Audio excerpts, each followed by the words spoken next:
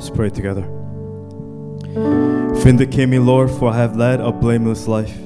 I have trusted in the Lord, have not faltered.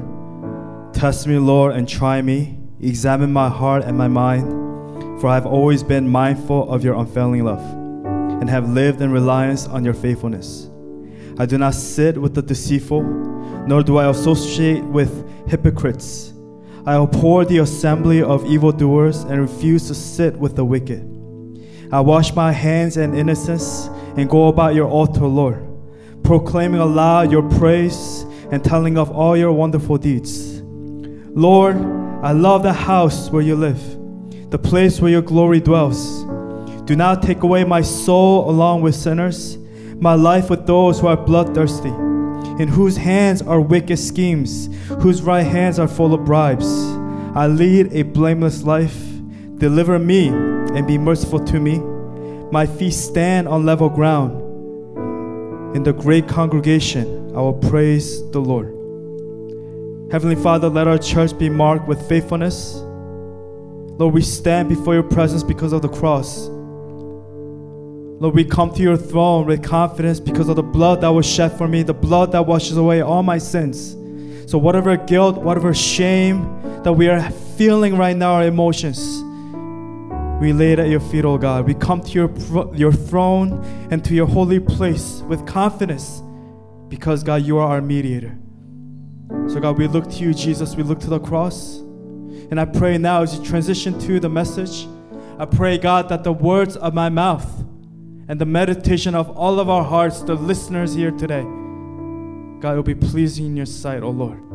For, God, you are our rock and our Redeemer. We love you. We thank you. Pray all these things in your precious Son, Jesus Christ, I pray. And God's people pray. Amen and amen. God bless you, everyone. Let's all take our seats. And let's begin with today's final message of our Job series, part 16. We're finally here. The title is called Yahweh, who is, who was, and is to come. I'll say it again. Yahweh, who is, who was, and is to come. Let us understand the sovereignty of our Lord Jesus Christ this afternoon. There's a lot of reading here in the beginning, and it's very important that we do so. It begins from chapter 38 to chapter 42. So there's a lot of reading. But we're going to do the same thing that we always do, that we've been doing in this series. I'm going to read one chapter, and I'm going to ask the congregation to read the next chapter. And these chapters are very important because it gives, well, there's two parts where Job responds to God, and it's very short. It's in few verses. But majority of it, 90% of it, is God speaking. Remember, Elihu was speaking in chapter 37, and in chapter 38, God comes and he speaks for himself. And you'll see that God, he doesn't explain anything. He just says, Job, can you even fathom who I am, and the control that I have, and the sovereignty of my power from past, present, and future, with the space and the universe, everything from the small things to the animals to the bugs, to the little details, to the big details that we see with the sunrise, with the sunsets, stars being held in its place by the hands of God. So you see the amazing writing found here in Job chapter 38 to chapter 42. So let's go ahead and read. I'm going to begin with chapter 38. And it says, the Lord speaks. It begins with this. Then the Lord spoke to Job out of the storm. He said, who is this that obscures my plans with words without knowledge? Brace yourself like a man. I will question you, and you shall answer me. Where were you when I laid the earth's foundation? Tell me if you understand. Who marked off its dimensions? Surely you know. Who stretched a measuring line across it? On what were its footing set, or who laid its cornerstone? While the morning stars sang together and all the angels shouted for joy. Who shut up the sea behind doors when it burst forth from the womb? When I made the clouds its garment and wrapped it in thick darkness, when I fixed limits for it and set its doors and bars in place. When I said, this far you may have come and no farther. Here is where your proud waves halt. Have you ever given orders to the morning, or shown the dawn its place, that I might take the earth by the edges and shake the wicked out of it? The earth takes shape like clay under a seal. Its features stand out like those of a garment. The wicked are denied their light, and their upraised arm is broken. Have you journeyed to the springs of the sea, or walked in the recesses of the deep? Have the gates of death been shown to you? Have you seen the gates of the deepest darkness? Have you comprehended the vast expanses of the earth? Tell me if you know all this. What is the way to the abode of light, and where does darkness reside? Can you take them to their places? Do you know the paths to their dwellings? Surely you know, for you were already born. You have lived so many years. Have you entered the storehouses of the snow, or seen the storehouses of the hail, which I reserve for times of trouble, for days of war and battle?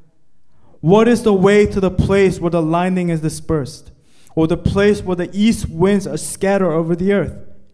Who cuts a channel for the torrents of rain, and a path for the thunderstorm? To water a land where no one lives, an uninhabited desert, to satisfy a desolate wasteland and make it sprout with grass. Does the rain have a father? Who fathers the drops of dew? From whose womb comes the ice? Who gives birth to the frost from the heavens? When the waters become hard as stone, when the surface of the deep is frozen, can you bind the chains of the Pleiades? Can you loosen Orion's belt? Can you bring forth the constellations in their seasons, or lead out of the bear with its cubs? Do you know the laws of the heavens? Can you set up God's dominion over the earth? Can you raise your voice to the clouds and cover yourself with a flood of water? Do you send lightning bolts on their way? Do they report to you, here we are? Who gives Ibis wisdom, or gives the rooster understanding? Who has the wisdom to count the clouds? Who can tip over the water jars of the heavens? When the dust becomes hard and the clouds of the earth stick together, do you hunt the prey for the lioness and satisfy the hunger of the lions? When they crouch in their dens or lie in wait in a thicket, who provides food for the raven when its young cry out to God and wonder about lack of food? Chapter 38. Ready? 1, 2, 3. Do you know when the mountain goats give birth? Do you watch when the doe bears her fawn? Do you count the months till they bear? Do you know the time they give birth? They crouch down and bring forth their young. Their labor pains are ended. Their young thrive and grow strong in the wilds. They leave and do not return. Who let the wild donkey go free? Who untied its ropes? I gave it the wasteland as its home, the salt flats as its habitat. It laughs at the commotion in the town. It does not hear a driver's shout. It ranges the hills for its pasture and searches for any green thing. Will the wild ox consent to serve you? Will it stay by a manger at night? Can you hold it to the furrow with a harness? Will it till the valleys behind you? Will you rely on it for its great strength? Will you leave your heavy work to it? Can you trust it to haul in grain and bring it to your threshing floor? The wings of the ostrich flap joyfully, though they cannot compare with the wings and feathers of the stork. She lays her eggs on the ground and lets them warm in the sand, unmindful that a foot may crush them, that some wild animal may trample them. She seeks her young harshly, as if they were not hers. She cares not that her labor was in vain, for God did not endow her with wisdom or give her a share of his sense. Yet when she spreads her feathers to run, she laughs at horse and rider. Do you give the horse its strength, or clothe its neck with a flowing mane? Do you make it leap like a locust, striking terror with its proud snorting. It paws fiercely, rejoicing in its strength, and charges into the fray. It laughs at fear, afraid of nothing. It does not shy away from the sword. The quiver rattles against its side, along with the flashing spear and lance. In frenzied excitement, it eats up the ground. It cannot stand still when the trumpet sounds. At the blast of the trumpet, it snorts, aha! It catches the scent of battle from afar, the shout of commanders and the battle cry. Does the hawk take flight by your wisdom and spread its wings towards the south? Does the eagle soar at your command and build its nest on high? It dwells on a cliff and stays there at night. A rocky crag is its stronghold. From there it looks for food, its eyes detect it from afar. Its young ones feast on blood, and where the slain are, there it is. Amen. I'm going to continue. Chapter 40. The Lord said to Job, will the one who contends with the Almighty correct him? Let him who accuses God answer him. Then Job answered the Lord, I am unworthy. How can I reply to you? I put my hand over my mouth. I spoke once, but I have no answer. Twice, but I will say no more. Then the Lord spoke to Job out of the storm. Brace yourself like a man. I will question you, and you shall answer me. Would you discredit my justice? Would you condemn me to justify yourself? Do you have an arm like God's, and can your voice thunder like his? Then adorn yourself with glory and splendor, and clothe yourself in honor and majesty. Unleash the fury of your wrath. Look at all who are proud and bring them low. Look at all who are proud and humble them. Crush the wicked where they stand. Bury them all in the dust together. Shroud their faces in the grave. Then I myself will admit to you that your own right hand can save you. Look, Behemoth, which I made along with you and which feeds on grass like an ox. What strength it has in its loins. What power in the muscles of its belly. Its tail sways like a cedar. The sinews of its thighs are close-knit. Its bones are tools of bronze, its limbs like rods of iron. It ranks first among the works of God, yet its maker can approach it with his sword. The hills bring it their produce, and all the wild animals play nearby. Under the lotus plant it lies, hidden among the reeds in the marsh. The lotuses conceal it in their shadow. The poplars by the stream surround it. The raging river does not alarm it. It is secure, though the Jordan should surge against its mouth. Can anyone capture it by the eyes, or trap it and pierce its nose? Ready? Chapter 41. Ready? 1, 2, 3. Can you pull it in the Leviathan with a fishhook, or tie down its tongue with a rope? Can you put a cord through its nose, or pierce its jaw with a hook? Will it keep begging you for mercy? Will it speak to you with gentle words? Will it make an agreement with you for you to take it as your slave for life? Can you make a pet of it like a bird, or put it on a leash for the young woman in your house? Will traders barter for it? Will they divide it up among the merchants? Can you fill its hide with harpoons, or its head with fishing spears? If you lay a hand on it, you will remember the struggle and never do it again. Any hope of subduing it is false. The mere sight of it is overpowering. No one is fierce enough to arouse it. Who then is able to stand against me? Who has a claim against me that I must pay? Everything under heaven belongs to me. I will not fail to speak of the Leviathan's limbs, its strength and its graceful form. Who can strip off its outer coat? Who can penetrate its double coat of armor? Who dares open the doors of its mouth, ring about with fearsome teeth? Its back has rows of shields tightly sealed together. Each is so close to the next that no air can pass between. They are joined fast to one another. They cling together and cannot be parted. Its snorting throws out flashes of light. Its eyes are like the rays of dawn. Flames stream from its mouth, sparks of fire shoot out. Smoke pours from its nostrils as from a boiling pot over burning reeds. Its breath sets coals ablaze, and flames dart from its mouth. Strength resides in its neck, dismay goes before it. The folds of its flesh are tightly joined. They are firm and immovable.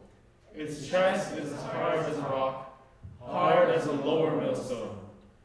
When it rises up, the mighty are terrified. They retreat before its thrashing. The sword that reaches it has no effect, nor does a spear or the dart or the javelin. Iron it treats like straw, and bronze like rotten wood. Arrows do not make it flee. Sling stones are like chaff to it. A club seems to it like a piece of straw. It laughs at the rattling of the lance. Its undersides are jagged potsherds, leaving a trail in the mud like a threshing sledge. It makes the depths churn like a boiling cauldron, and stirs up the sea like a pot of ointment. It leaves a glistening wake behind it. One would think the deep had white hair. Nothing on earth is its equal, a creature without fear. It looks down on all that are haughty. It is king over all that are proud. Amen. So far, before we go ahead and read the last chapter, do you see God explaining anything about why Job is suffering? The answer is no. God is just speaking about himself, his power, and his might. With that, I'm glad that we're reading these chapters together, because for some of us, it's our first time reading the book of Job. And it's good that we're reading it together, especially the part where God speaks. This is a very important section. I'm glad that we're reading it together. So let's bear with me as we read the final chapter. Okay, chapter 42 of the book of Job. We're finally here. We've been through the journey. We did the Philippines series, Job series, and here we are, chapter 42. It says this: Then Job replied to the Lord, I know that you can do all things. No purpose of yours can be thwarted. You ask, who is this that obscures my plans without knowledge? Surely I spoke of things I did not understand, things too wonderful for me to know. You said, listen now, and I will speak. I will question you, and you shall answer me. My ears had heard of you, but now my eyes have seen you. Therefore I despise myself and repent in dust and ashes. Epilogue, conclusion. Verse 7, it says this: After the Lord has said these things to Job, he said to Eliphaz the Temanite, I am angry with you and your two friends because you have not spoken the truth about me, as my servant Job has. So now take 7 bulls and 7 rams and go to my servant Job and sacrifice a burnt offering for yourselves. My servant Job will pray for you, and I will accept his prayer and not deal with you according to your folly. You have not spoken the truth about me, as my servant Job has. So Eliphaz the Temanite, Bildad the Shuhite, and Zophar the Naamathite did what the Lord told them, and the Lord accepted Job's prayer. Verse 10. After Job had prayed for his friends, the Lord restored his fortunes and gave him twice as much as he had before. All his brothers and sisters, everyone who had known him before, came and ate with him in his house. They comforted and consoled him over all the trouble the Lord had brought on him. And each one gave him a piece of silver and a gold ring. Verse 12. The Lord blessed the latter part of Job's life more than the former part. He had 14,000 sheep, 6,000 camels, 1,000 yoke of oxen, and 1,000 donkeys. Literally the double the number if you look at it from the beginning. Verse 13, and he also has 7 sons and 3 daughters. I believe that's the same number of sons and daughters that he had in the beginning. Verse 14, the first daughter he named Jemimah, a second Keziah, and third Keren Hapuk. Nowhere in all the land were there found women as beautiful as Job's daughters, and their father granted them an inheritance along with their brothers. 16 and 17. Last 2 verses. After this, Job lived 140 years. He saw his children and their children to the 4th generation, and so Job died, an old man and full of years. Amen. All right, great job, everyone. Great job hanging in there. 3 points, starting with number 1. God is God. That's it. Nothing more, nothing less. It begins with Him and it ends with Him. He is the beginning and the end, the Alpha and the Omega. God is God. In Exodus chapter 3, verse 14, God tells Moses, what does He say? He says, God said to Moses, I am who I am. This is what you are to say to the Israelites, His chosen people. I am has sent me to you. God also said to Moses, say to the Israelites, the Lord, the God of your fathers, the God of Abraham, the God of Isaac, and the God of Jacob has sent me to you. This is my name forever. The name you shall call me from generation to generation. I am who I am. The name of God, Yahweh. The name of God. I am who I am. In John chapter 8, verse 58, it says, very truly, I tell you, Jesus answered, before Abraham was born, I am. How is that possible? When Abraham was born, physically he was born. He was in a time period earlier before Jesus was even born.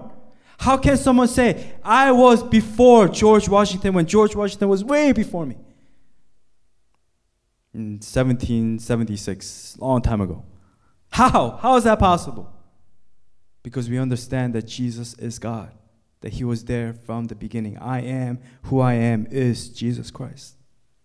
He is the ruler of all things, past, present, and future, beginning, middle, and end. The Trinity of God, the definition of Trinity is what? He is one in being, but three in person. All the same being, one being, but three in person. The Holy Spirit, Jesus Christ, and God. The Trinity of God, which means Jesus is God. That's why it says in John chapter 1, that in the beginning, John chapter 1, verse 1 through 5, in the beginning was the Word. What spoke? What brought earth, the world, into existence? It's the Word of God. God spoke the world into existence. It says, in the beginning was the Word of God in Genesis. Genesis chapter 1. And the Word was with God. And the Word was God. He was with God in the beginning. Who is this Word? This Word is Jesus Christ. It's the Word of God. Through Him, verse 3, through Him all things were made. Without Him nothing was made that has been made. In Him was life, and that life was the light of all mankind. Who is the light of all mankind? It is Jesus Christ. Verse 5, the light shines in the darkness, and darkness has not overcome it. Remember when Jesus was crucified on the cross, darkness came. But Jesus was the light. He was shining bright in the darkness, and darkness could not overcome the light, which is Jesus Christ. Therefore, as Christians, if we belong to Jesus Christ, then no darkness can overcome us. I am who I am. Matthew 28, Jesus says here in verse 18, then Jesus came to them and said, all authority in heaven and on earth has been given to who? To me.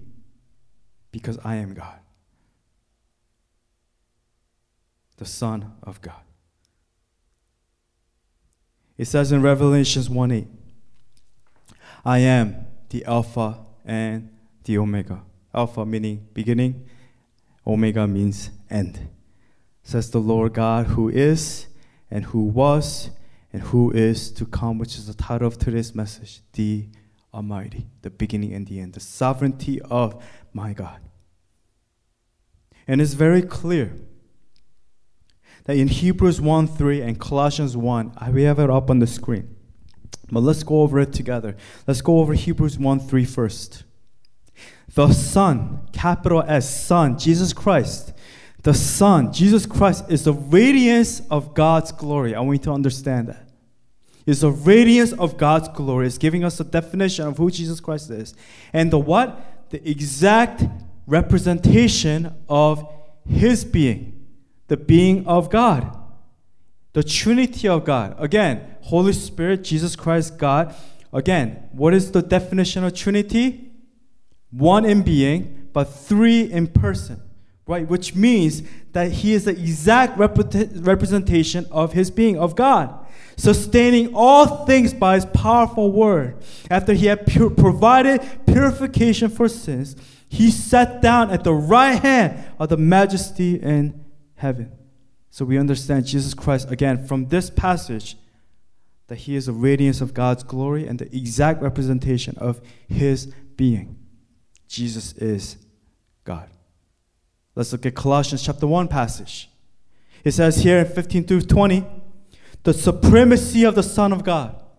It says here, the Son, Jesus Christ, is the image of the invisible God, the firstborn over all creation. For in Him all things were created, things in heaven and on earth, visible and invisible, whether thrones or powers or rulers or authorities, all things have been created through Him and for Him. Verse 17, He is before all things, and in Him all things hold together. And He is the head of the body, the church. He is the beginning and the firstborn from among the dead, so that in everything He might have the supremacy. For God was pleased to have all His fullness dwell in Him, and through Him to reconcile to Himself all things, not some things, all things, whether things on earth or things in heaven, by making peace through His blood shed on the cross. Again, it's about the cross. It's through the cross that it gives us access to His throne, to have access to the relationship with Jesus Christ because of the blood that was shed for me that washes away all of my sins.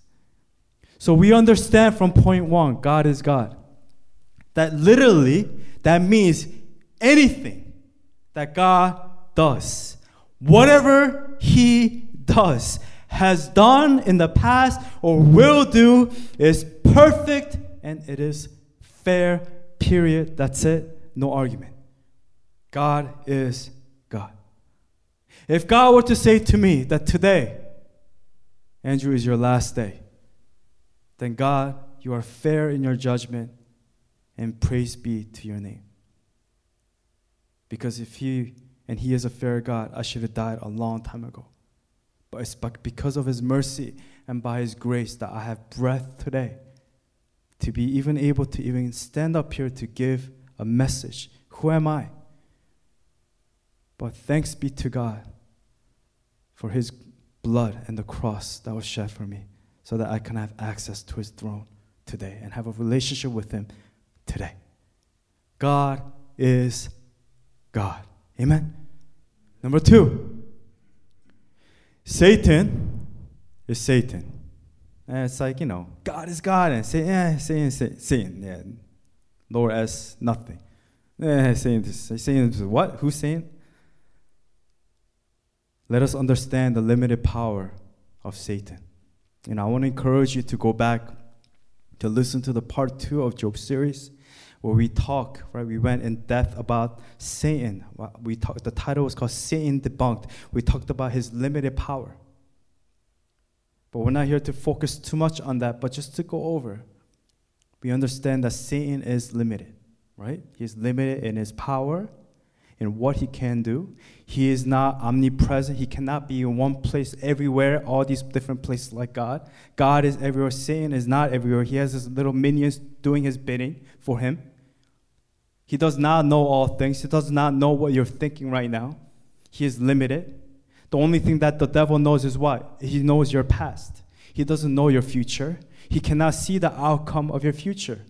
So we even said that Satan fighting Job was a losing game. There's no way that Satan was going to win because God already saw the outcome. God already knew what was going to happen.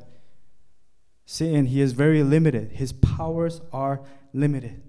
That's what it says in Job chapter 1, verse 12. The Lord said to Satan, very well then, everything he has is in your power. When he said it's in your power, he's saying it's in your limited power, Satan.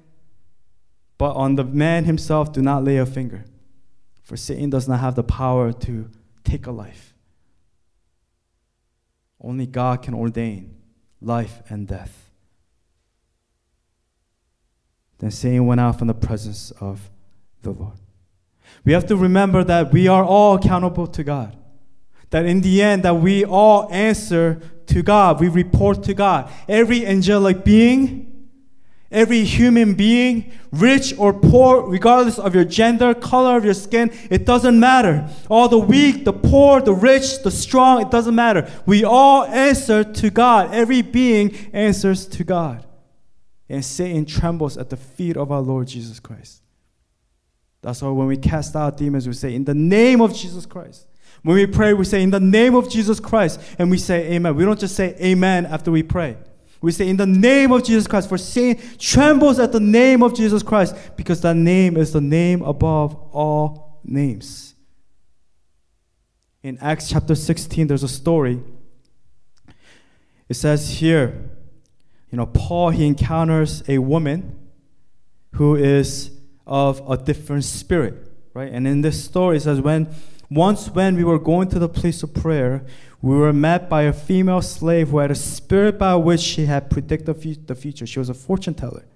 She earned a great deal of money for her owners by fortune telling. She followed Paul and the rest of us, shouting, "These men are servants of the Most High God, who are telling you the way to be saved." She kept this up for many days. Finally, Paul became so annoyed, and it's not wrong to be annoyed. Paul became so annoyed that he turned around and said to the spirit, "In the name of Jesus Christ, I command you to come out of her." He's talking to the spirit, not the person. At that moment, the spirit left her. So we understand how powerful the name of Jesus Christ is. I've been reading this book. The book is called Suffering and the Sovereignty of God. And Pastor Piper, in this book, he mentions in chapter 1, he mentions in his title, Suffering and the Sovereignty of God, 10 aspects of God's sovereignty over suffering and Satan's hand on it. But in chapter 1, he says, and I'm quoting here, the book says, Satan is sometimes called in the Bible the ruler of this world, or the God of this world, or the prince of the power of the air, or a cosmic power over this present darkness. This means that we should probably take him seriously when it says that the devil took Jesus and showed him all the kingdoms of the world in a moment of time and said to him, "To you I will give all this authority and their glory, for it has been delivered to me, and I give it to whom I will. If you then will worship me, it will all be yours." And of course, that is strictly true. If the sovereign of the universe bows in worshipful submission to anyone, then one becomes a sovereign of the universe. But this is the important part. Pay attention. But Satan's claim that he can give the authority and glory of world kingdoms to whomever he wills is half-truth. No doubt he does play havoc in the world by maneuvering a Stalin or a Hitler or an Idi Amin or Bloody Mary or Saddam Hussein into a murderous power, but he does this only at God's permission and within God's appointed limits. That in the end, no matter how messed up the world is, with war and chaos that's happening around us, we cannot forget that God is in control, that he is sovereign over all things. Yes, Satan will use certain individuals to do his evil biddings, but you have to remember that God is ultimately in control, and that all of us, every human being, we will at the end, in the end, when we take our final breath, we will answer to God and we will be judged. In seminary, in the paper, and I'm quoting here in the paper that was written, And pretty much in this paper, we talking about Satan's authority and his ability. It was a paper that I wrote, that his act is limited, that his ability to act are limited, his authority is limited. To exercise the authority that he wants to exercise, he needs permission from God. And I quote Job 1, the passages, Job chapter 6. And he is not a creator, I wrote, but he is a counterfeiter. I wrote, he is a parasite, right? He is a parasite. Thus, he often works through the cooperation of human beings. Again, he is not a creator, but he is a counterfeiter. And I quoted a guy, Charles S. Kraft.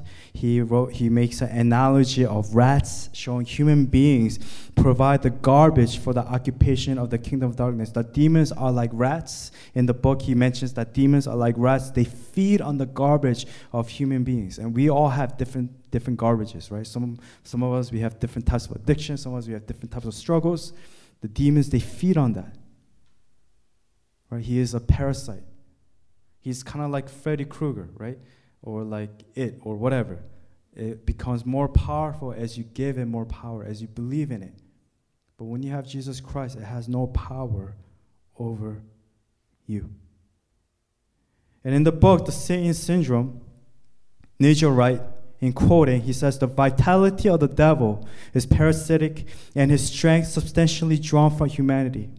The power that the devil has in himself is far less than we might imagine and far more dependent on that which mankind gives him. Then when we give him power, when we believe in him more, that we give him that gives him the source, that it gives it the source of power for him to become stronger in our lives. But we also learn from the book of Screwtape Letters by C.S. Lewis that there are two extreme dangers, right? Number one, we cannot overestimate the power of Satan and the kingdom of darkness. Right? Don't overestimate the power. And number two, don't underestimate the power of Satan and the kingdom of darkness. Just see it for what it is. Give credit for what is due. But remember, it is limited. Do not forget that through Jesus Christ we can overcome any prince of darkness, any attack, any flaming arrows of the enemy. We can bind it in the name of Jesus Christ, as Paul did when he encountered this woman who was possessed by a different type of spirit. We understand that through Jesus Christ, we can be strong.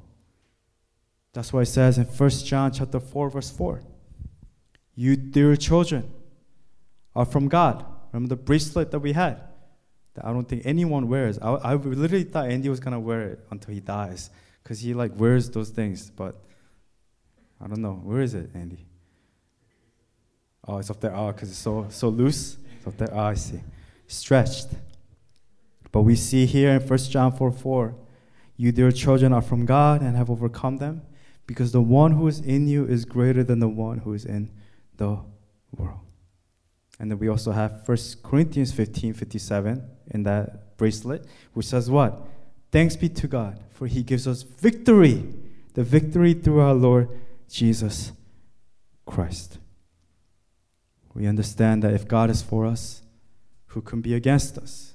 Right? Romans 8:31. We have all these different passages that come that reminds us that when we're in Christ, that we have nothing to be afraid of. Or Isaiah 41, verse 10, my favorite verse. So do not fear, for I am with you.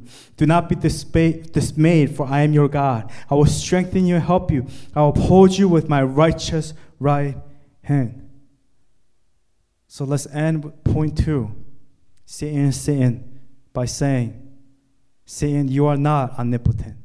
You are not omnipresent. And you are not omniscient. But say this, say, my God is omnipotent. My God is omnipresent. My God is omniscient. Saying, you have no hold over me.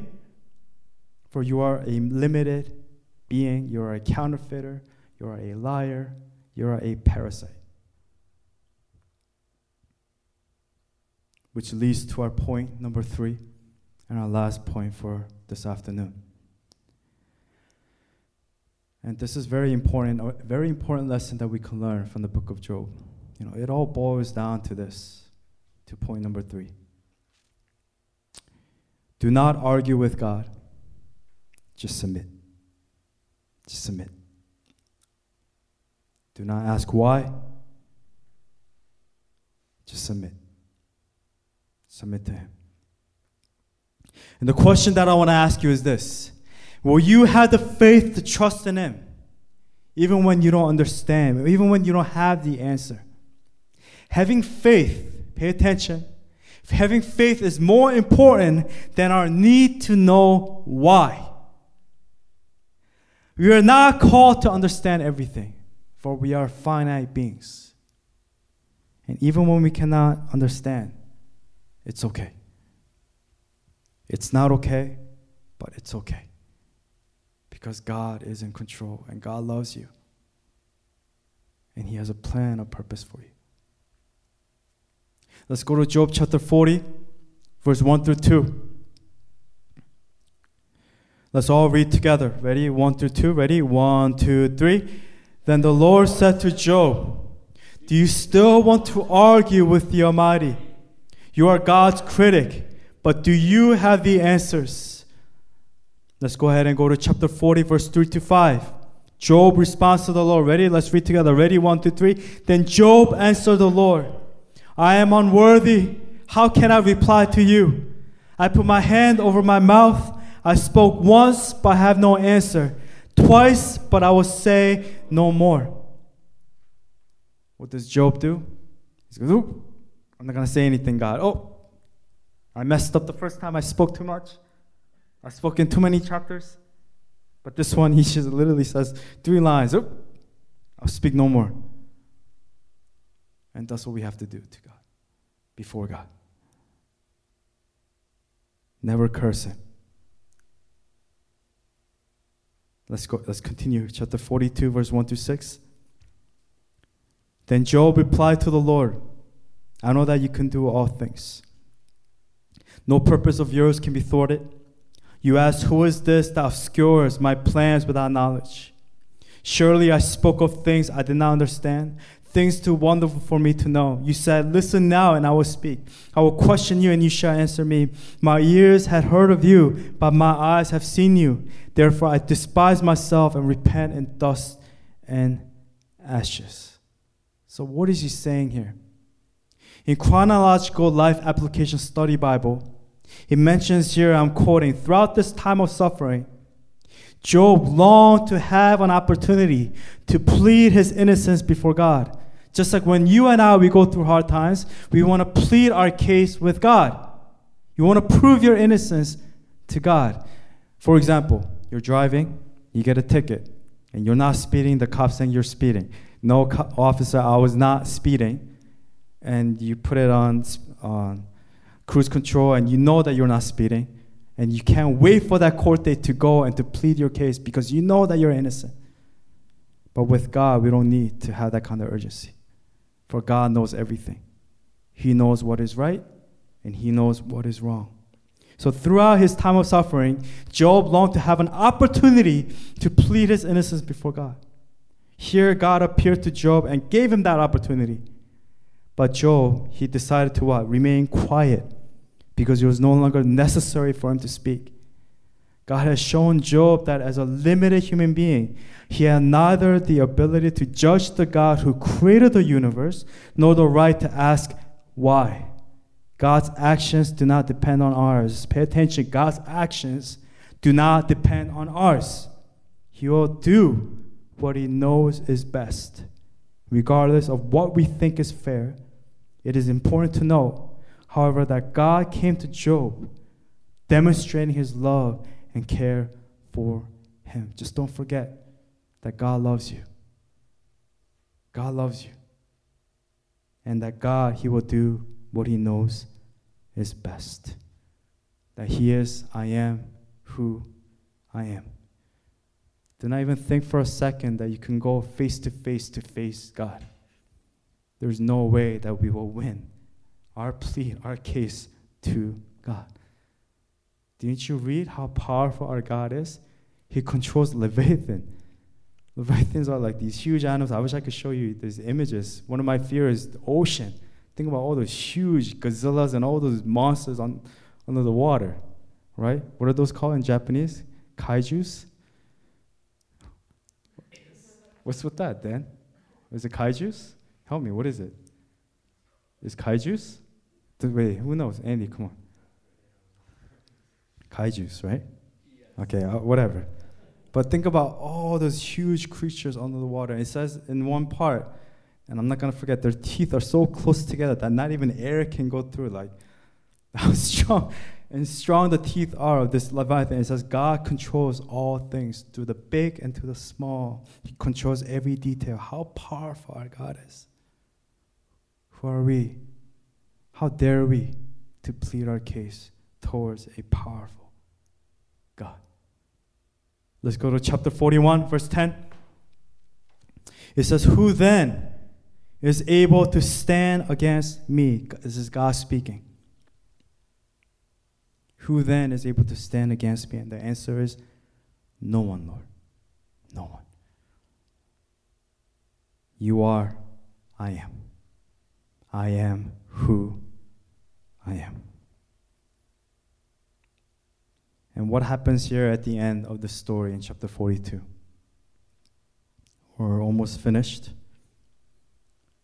That we understand that when we submit to God, He rewards us. And even if He doesn't, it's okay. For He's still sovereign and He is still good. Let's take a look at the final part of the story here. Chapter 42. Bear with me, we're almost done. After Job had prayed for his friends, the Lord restored his fortunes and gave him twice as much he had before. All his brothers and sisters and everyone who had known him before came and ate with him in his house. They comforted and consoled him over all the trouble the Lord had brought on him, and each one gave him a piece of silver and a gold ring. And the Lord blessed the latter part of Job's life more than the former part. He had 14,000 sheep, 6,000 camels, 1,000 yoke of oxen, and 1,000 donkeys. Again, from the previous in the beginning, he only had half of that number. And he also has 7 sons and 3 daughters. And let's go and skip to verse 16. After this, Job lived 140 years. He saw his children and their children to the 4th generation, and so Job died as old man and full of years. Did Job change over time? Yes. Was he the same? Yes. In the beginning, he was a man of integrity. In the end, he was also a man of integrity. Because what does it say in Job 1, 20-22? The Lord gave, and the Lord has taken away. May the name of the Lord be praised. And what does it say in verse 22? Job did not sin by charging God with wrongdoing. This is after he lost everything. His flock, his property, and his children. What does he say? The Lord gave, and the Lord has taken away. May the name of the Lord be praised. In chapter 42, when Job responds from chapter 38 and chapter 42, 2 times he responds, he had the same attitude and the same type of faith as he did in the beginning and as he did in the end. So I pray as men and women of God that we will not forget who our God is, that my God is sovereign. What is the name of the title? Let's all read it together. Ready? 1, 2, 3. Yahweh, who is, who was, and is to come.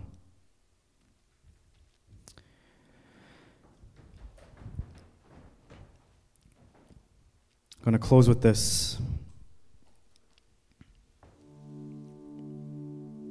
I just want to commend everyone for sticking through this series that we've been on. And I pray, especially in the year 2020, that you remember the word steadfast. Especially remember the book of Philippians. Remember Job, the one who remained faithful in his trials. Oh, what a year 2020 has been for all of us. Crazy things that has been happening. But I want to say this as we're ending our final series here today. I want to say only when you are willing to risk it all and to put it all on the line will you truly live. And what risk is that? It's by putting all your trust and putting all of your hopes in Jesus Christ. When we are not willing to take risks, but we play it safe. We place the safe Christianity. Oh God, you weren't really there for me this year. So many things that has happened. So I'm gonna just play safe. I'm not gonna really follow you all the way. I'll see what you do for me this year. I'll see what you do for me next year. Then I will go ahead and I'll risk it all. That's not how it works. You need to risk it all in the beginning. It's all or nothing. There is no middle ground. When we are lukewarm in the middle, then it says we'll be spit out of his mouth. For God does not like middle ground. But he accepts those who are hot or cold. He accepts those who will risk it all and who will give their whole life for him. There's a favorite movie, one of my favorite movies, and the movie is called Braveheart. In that scene, there's a scene where they're about to fight a battle. They're trying to become their own country, their independent nation from the nation of England. And in the story, people are scared. These soldiers, they're not even soldiers, they're farmers. And they're scared and they want to run away from the battle that is in front of them so that they can live, quote unquote, a comfortable life. And then I love this scene because William Wallace, the main character, he comes. And he says in this scene, he says, and in quoting, he says, I see a whole army of my countrymen here in defiance of tyranny. You've come to fight as free man, and free man you are. And what will you do with your freedom? Will you fight? And that's the same question that we should ask ourselves as Christians. Will you fight? Or will you run away? Or are you going to blame God and cast blame and curse God in your suffering and trials? Or will you fight? Will you have faith and fight? And the soldiers, they hear him speaking, they're like, fight? Against what? Against that? No, we're gonna run. We will run so that we can live. We will live so that we can be safe. And William Wallace, he says in response to that, he says, okay, fight and you may die. Yes, it's scary. And run, you will live. Yes, that is true. But he says, at least for a little while. And you'll be dying in your beds many years from now. Meaning death comes no matter what. He asked this question, I love this line. Would you be willing to trade all the days from this day today to that day when you take that final breath and you die on your deathbed for one chance, just one chance to come back here and to tell our enemies that they may take our lives but that they'll never take our freedom? You know, this year the quote, every man dies, not every man really lives, has been in my heart, resonated in my heart. That's about risking it all. It's about living the rest of our lives for the sake of the gospel.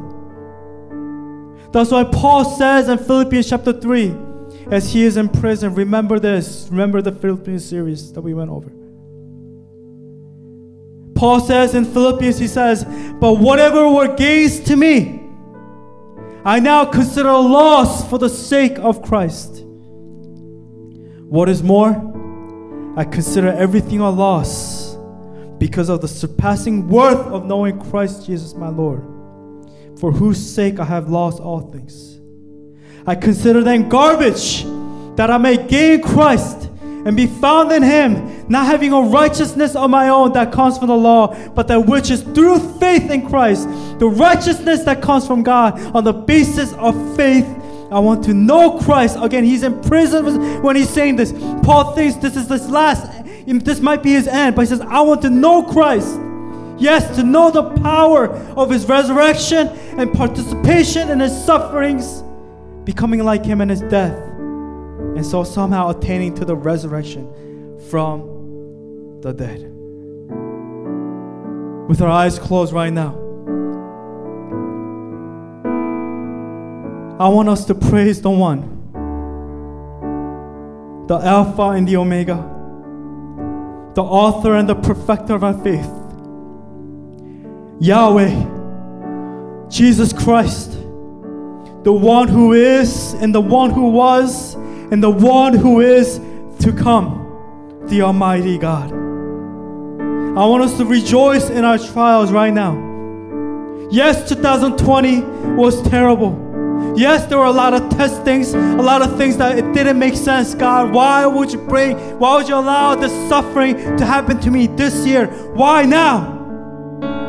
The question is not about us understanding, but it's about trust and faith in Him. Trust in Him and have faith in Him and know that He is good. So can we take a moment right now to praise the One who loves us? Worship Him right now. Do not ask Him for anything, but praise Him. Be like Job. Cover your mouth. God, I have nothing more to say but to repent and to return to dust and to ashes, God. I need you right now. God, it's not about me understanding why, but it's about me putting my faith and trust in you. I praise you today. Let's all pray together. Heavenly Father, we praise you. Heavenly Father, we worship you. What's above us, God, the trials that we've been facing, God, it's been too much for us. Oh God, there's so many things, God, that has been happening with us. God, that makes sense. But more than receiving an answer, oh God, it's who you are, oh Lord. For you are a God who was there from the beginning. There is none that can compare to you. Oh Father, you are the one who holds the stars in His place. Father, we trust in your promise, in your goodness, oh God. Oh Lord, we're humble by the power, how powerful you are, oh God, and how amazing you are, oh God. Oh Father, you mentioned here Job 38, Job 39, Job 40 and 41 and 42. God, you don't need to explain anything to us. For God, you are a God who was, who is, who was and is to come. God, you are a good God, a God who loves us. God, you know all things. You know all things, oh Lord. May our prayers be, God, that we repent in dust and in ashes. Oh Lord, may we not become proud, thinking that, God, that we have all the answers. But let us humble ourselves, God, this afternoon to seek your face. Let us be willing to risk it all, God. Our own understanding, our own logic, the box of what we think, God, that you should do. How dare we put you in a box? Oh God, you are beyond all things. You go beyond time. Oh God, how dare we question you, O Lord. Let us not play it safe, but let us be willing to risk it all to seek your face today.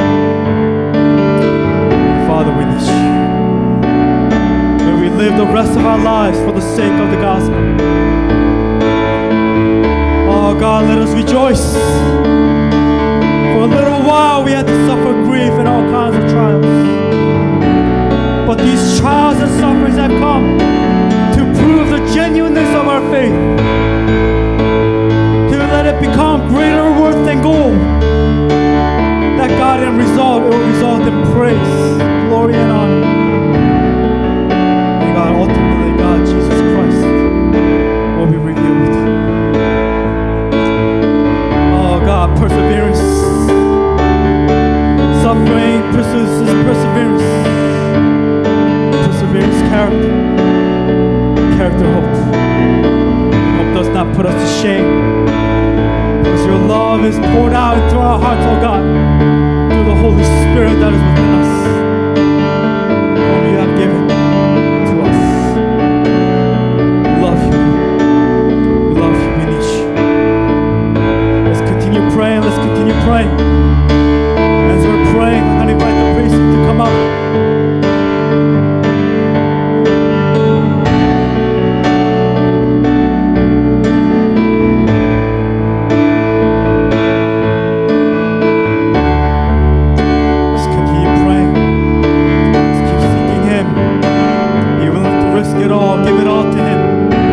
His face while he may be found.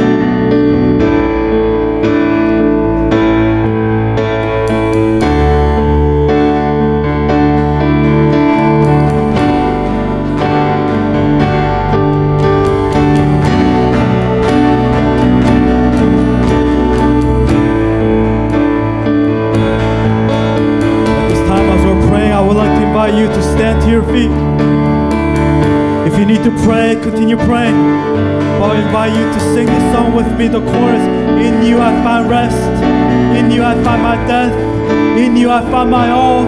And my emptiness, somehow it all makes sense. And even when it doesn't make sense, we lift up our hands and we worship Him. For He is the same God yesterday, today, and forever. And He deserves all of our praises.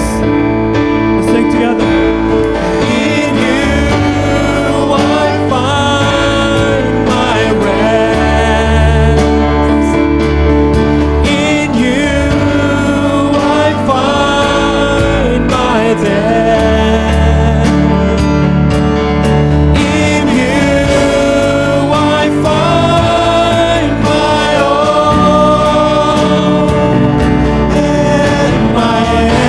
Empty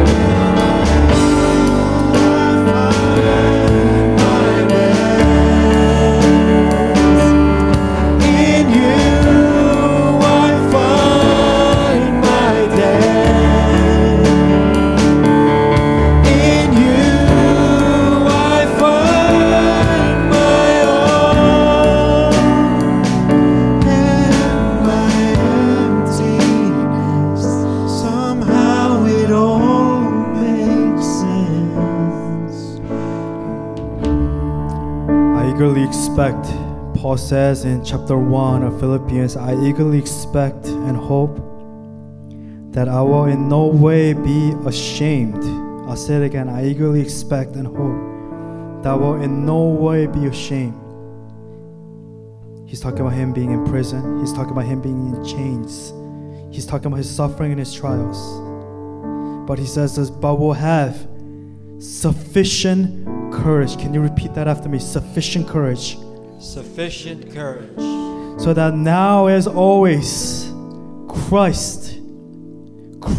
Jesus Christ will be exalted in my body, whether by life or by death. For me, I don't know about you, but for me, Paul is speaking for me. And let us resonate with Paul as he speaks here. But to me, to live is Christ, and to die is gain. I'm going to say it again. To live is Christ, and to die is gain. Can you repeat after me? To live is Christ. To live is Christ. And to die is gain. And to die is gain. Heavenly Father, I just want to thank you for reminding us of this year of our vision word, steadfast. Thank you for teaching us through the book of Philippians, through the book of Job, of your faithfulness, of who you are. God, no matter what trials, no matter what suffering, no matter what obstacle stands in our way in front of us, we will lift up our hands and worship you today. And we'll proclaim with our mouth and with our hearts that God, that you are worthy. Let us worship you no matter what. Let us not follow what the world is doing. Even if I'm the only one that will stand for righteousness, and when we lift up my hands and worship, let it be so.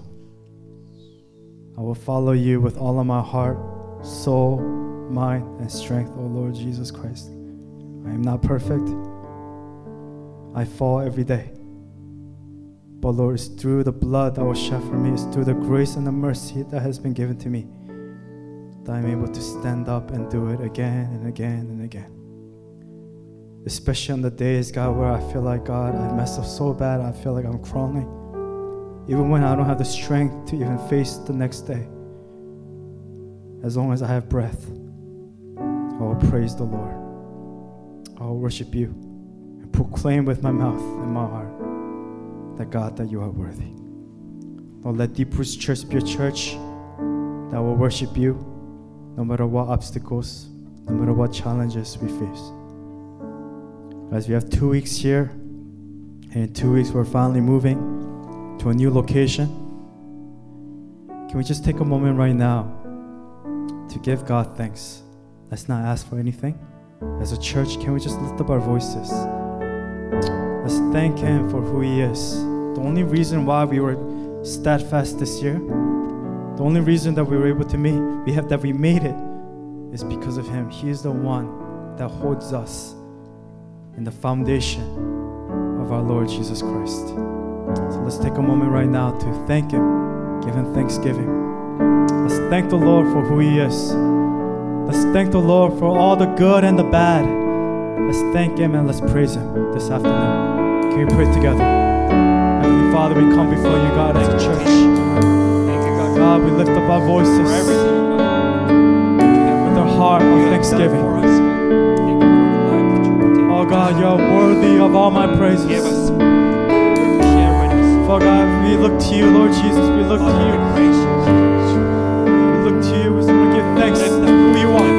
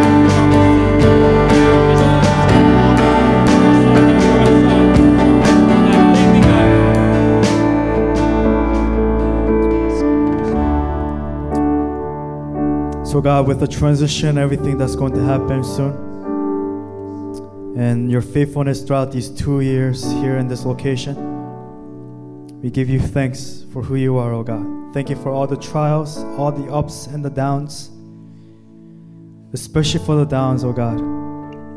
For God, it is doing within us something that is beautiful to prove the genuineness of our faith, of greater worth than gold, that will be refined by fire, that it may result in praise, glory, and honor. And in the end, Jesus Christ will be revealed. And in the end, we have inexpressible and glorious joy, for we're receiving the end result of our faith, the salvation of our souls. Thank you, Lord. We love to be here in your house, oh God, to dine with you and to praise you.